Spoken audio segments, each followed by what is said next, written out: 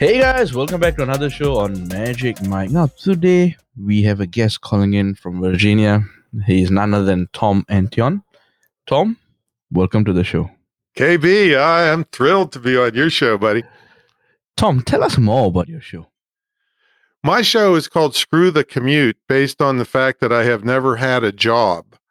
So when you don't have a job and you're not in traffic making somebody else rich every day, you can live a couple different lives. So my I do 3 episodes a week. One for sure is a training episode with just me, and then 2 of them are usually interviews. And if I don't have a good guest for that day, I just do another training episode because I've been selling on the commercial internet since it began in 1994. And so I have lots and lots and lots of training information available. So, you mentioned that you started all this training internet in 1994. I saw, before I came on this podcast, I saw your CV, quote unquote CV, and wow, what a colorful path you have, actually. Could you tell us more about that and some interesting stories around that? Oh, well, I had a nightclub for 6 years where I was in fights with bikers, and this was in West Virginia, which isn't the fanciest part of the United States.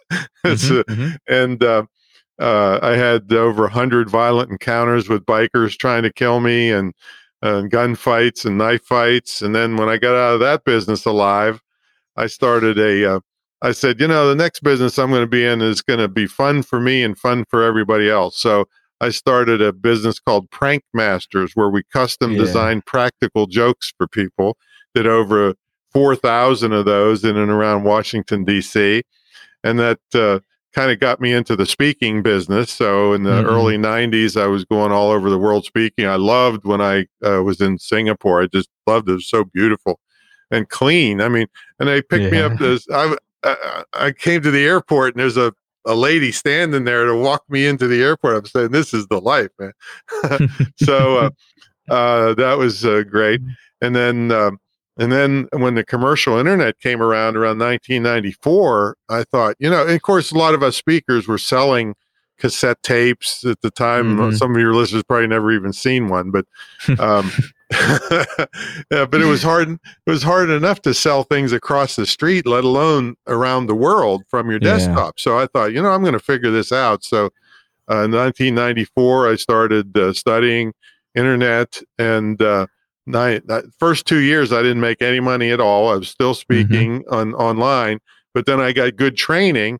And then a couple years later, I hit multimillionaire status, and that was around the year 2000. And so been living that ever since. And people say, when are you going to retire? I could have quit years ago, but I said, retire from what? I sit home, make money, play with my dogs, and, play tennis. And, what am I supposed to retire for? People that retire, you just die pretty soon, so I don't want to do that.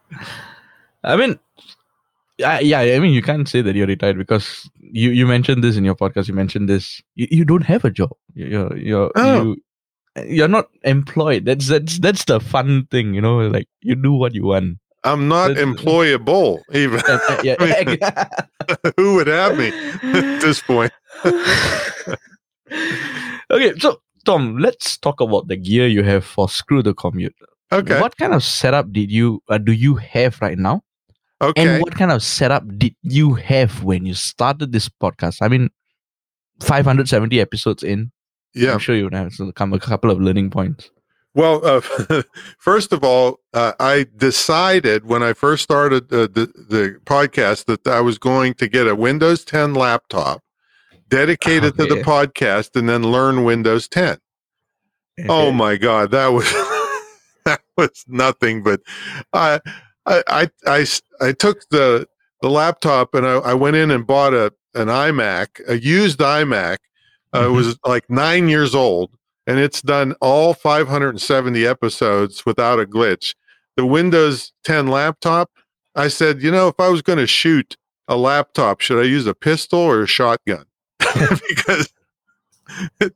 the guy would set it up for me, and then I turn it off, come in the next day, all the settings are gone again. I mean, just PCs have so many different crazy ways to control your audio.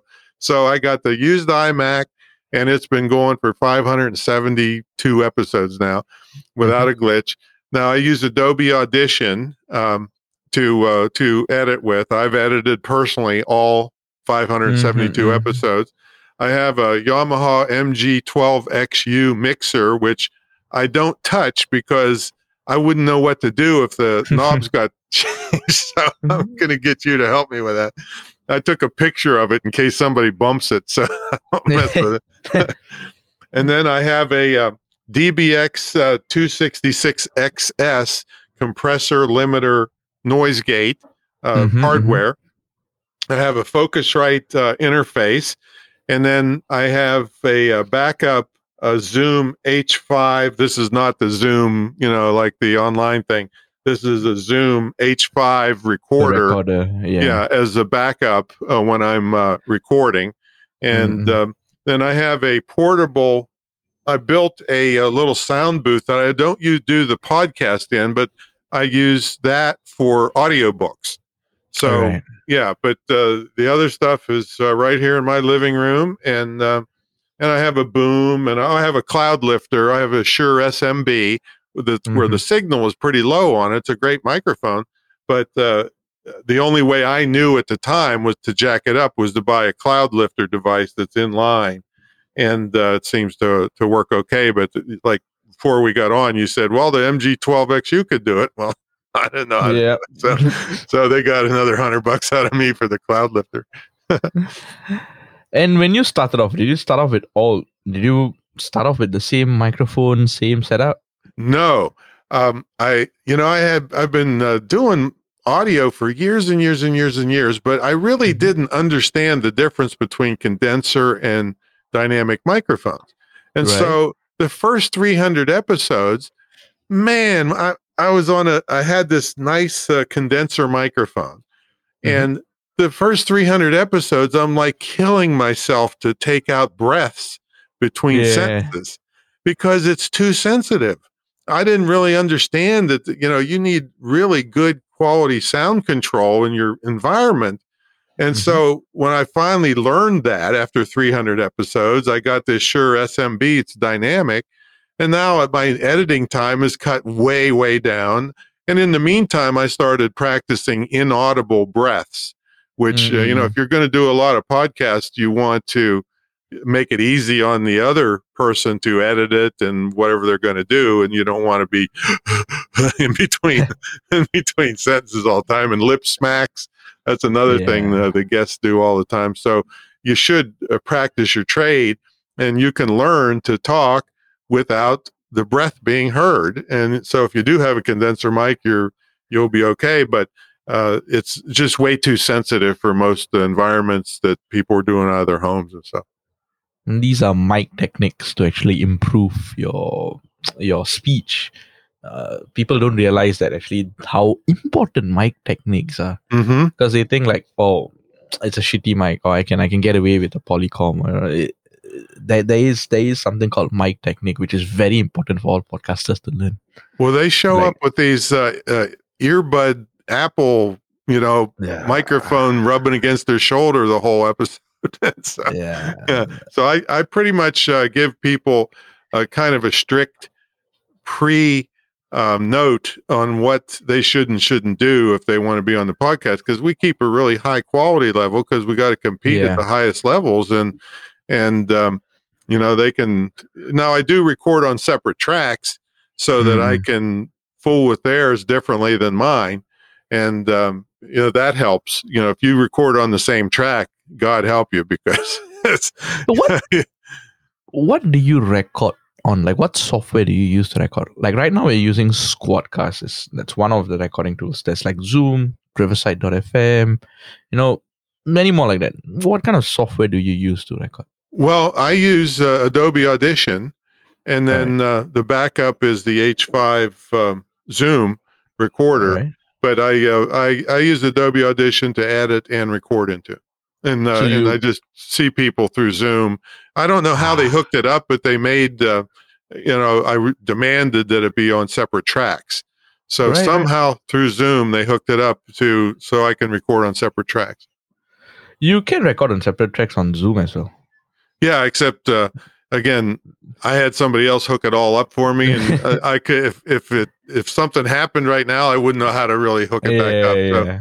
So I'm using it, but I'm pretty good with Adobe Audition nowadays, after 500 and some episodes, and of course I use it for my own products and books and stuff like that too. But Adobe Audition, I really like it.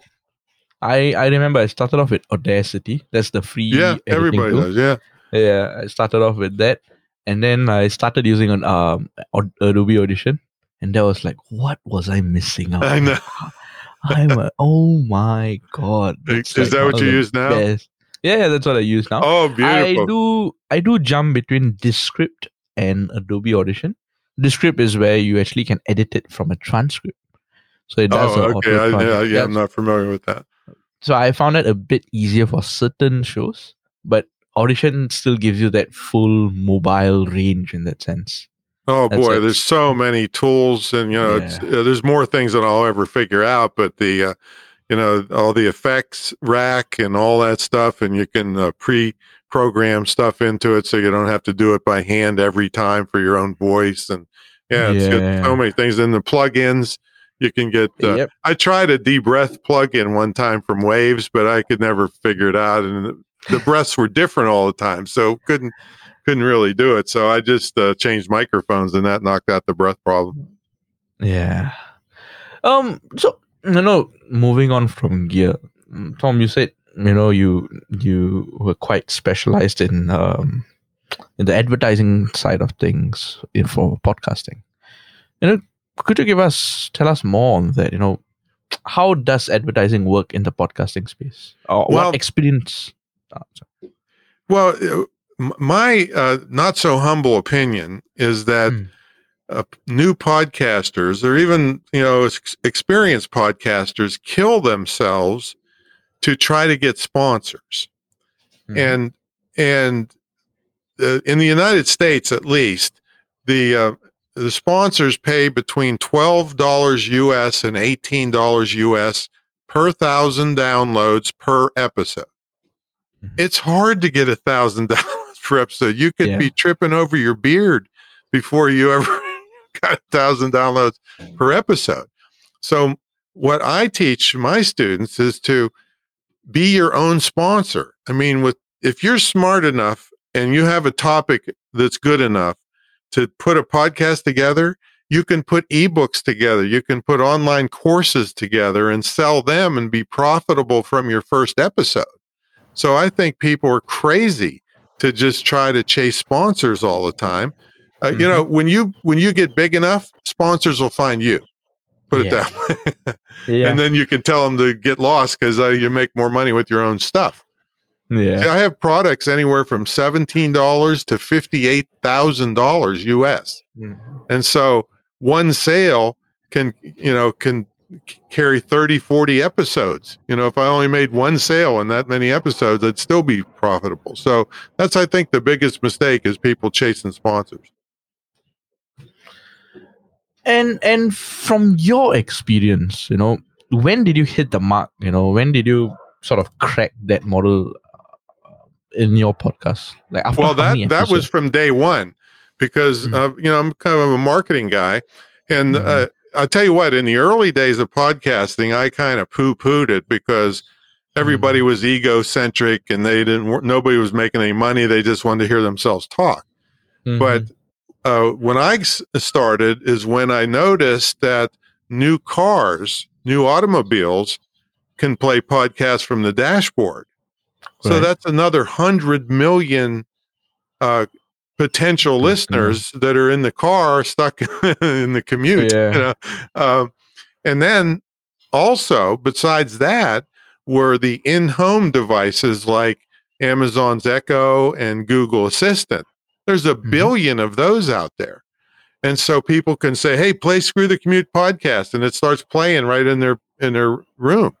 So that's when I said, this is the time for me to get serious at it. And I jumped totally in. I had 50 episodes in the can before I went live, because one of the techniques that I used is I went to promote the podcast was I went on a podcast tour of doing other people's podcasts to promote my podcast.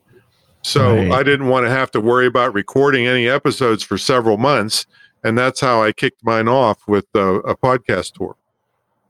So you're actually appearing on other podcasts to actually promote Screw the Commute whilst actually releasing it in the background. Exactly. Yeah. So I was doing interviews all over the world, and that's what kicked off my podcast. And I have a big email list too.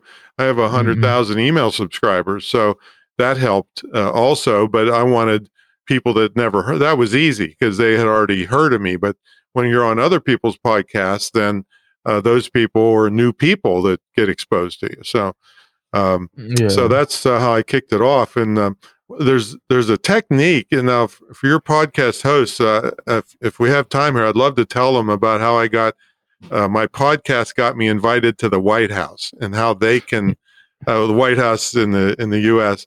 and how they can use this technique anywhere in the world. Want to hear about it? Yeah, please share. Okay. Please do. Okay. So I used to teach my students to go to Facebook and find groups that have members in the group that would be in their target audience for their business. And so I told them, you got to join the group, and you can't promote yourself too much, and you make comments and you hope somebody comes over and sees what you're doing. Nah, not anymore.